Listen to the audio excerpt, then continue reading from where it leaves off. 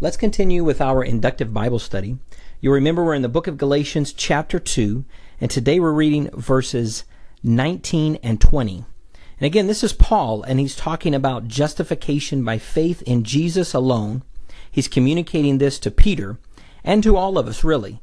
And he says in verse 19, "For through the law I died to the law, so that I might live for God. I have been crucified with Christ, and I no longer live, but Christ lives in me. The life I live in the body, I live by faith in the Son of God, who loved me and gave himself for me." Man, what a rich, rich passage of Scripture. Let's break this down a little bit. First of all, in verse 19, Paul makes an interesting statement. He says, "For through the law I died to the law."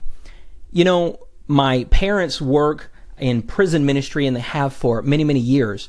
And when a person is sentenced to execution in a prison, when that day comes and they're led down the corridor, the guards will often cry out, "Dead man walking, dead man walking." And this is what Paul is saying here. The person walking isn't dead yet. Paul wasn't dead yet, but he was recognizing that the Bible says the wages of sin are death. And because he himself had, just in the verse before, identified himself as a lawbreaker, he is saying that the punishment for me was death. I was already guilty to the law. And so by the law itself, I was dead to the law. The punishment of death is what I deserved. So I may have been alive, but essentially I was dead, because this was the sentence that was coming to me. So how then can I live? If I'm already sentenced to death, how can I live? And he goes on to say, "For through the law I died to the law, so that I might live for God." So now he's saying, look, the sentence from the law was death to me, but now I live, and I live for God. I have been crucified with Christ, he says, and I no longer live, but Christ lives in me. In other words, it's not me and my will and my choices that are guiding my life. I have submitted myself to Christ because I was deserving of death, and Jesus took the punishment of that death for me. So now the fact that I even have a life at all, the very fact that I am alive in the body, he says, the life I live in the body, I live by faith in the Son of God. How does he do that? How does he live his life by faith in the Son of God? Because of what the Son of God did for him. He loved me.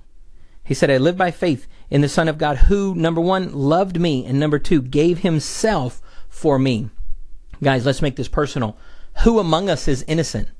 Who among us does not have some guilt? Who among us has not violated God's law? Who among us has not offended God somewhere along the path? Every single one of us. The Bible says all have sinned and come short of the glory of God. That's me. That's you. That's every single one of us. But here we see that while we ourselves are deserving of the punishment, the full wrath of God, Jesus has stepped in to take that wrath upon himself upon the cross. And the very fact that we are even alive, the fact that we even have any goodness in our life, the fact that there's anything good in our life at all, is because Jesus has been merciful to us and taken the punishment that we deserve, so that what? We might live for him. The life that I live for him. Even this very life, even this very body that I have, I live in faith in the Son of God, who loved me and who what? Gave himself for me. Man, what a beautiful passage of Scripture of the grace and mercy of Jesus to step in at just the right moment and take the punishment of our sins so that we could have life. Let's read it one more time. Galatians 2, 19 and 20.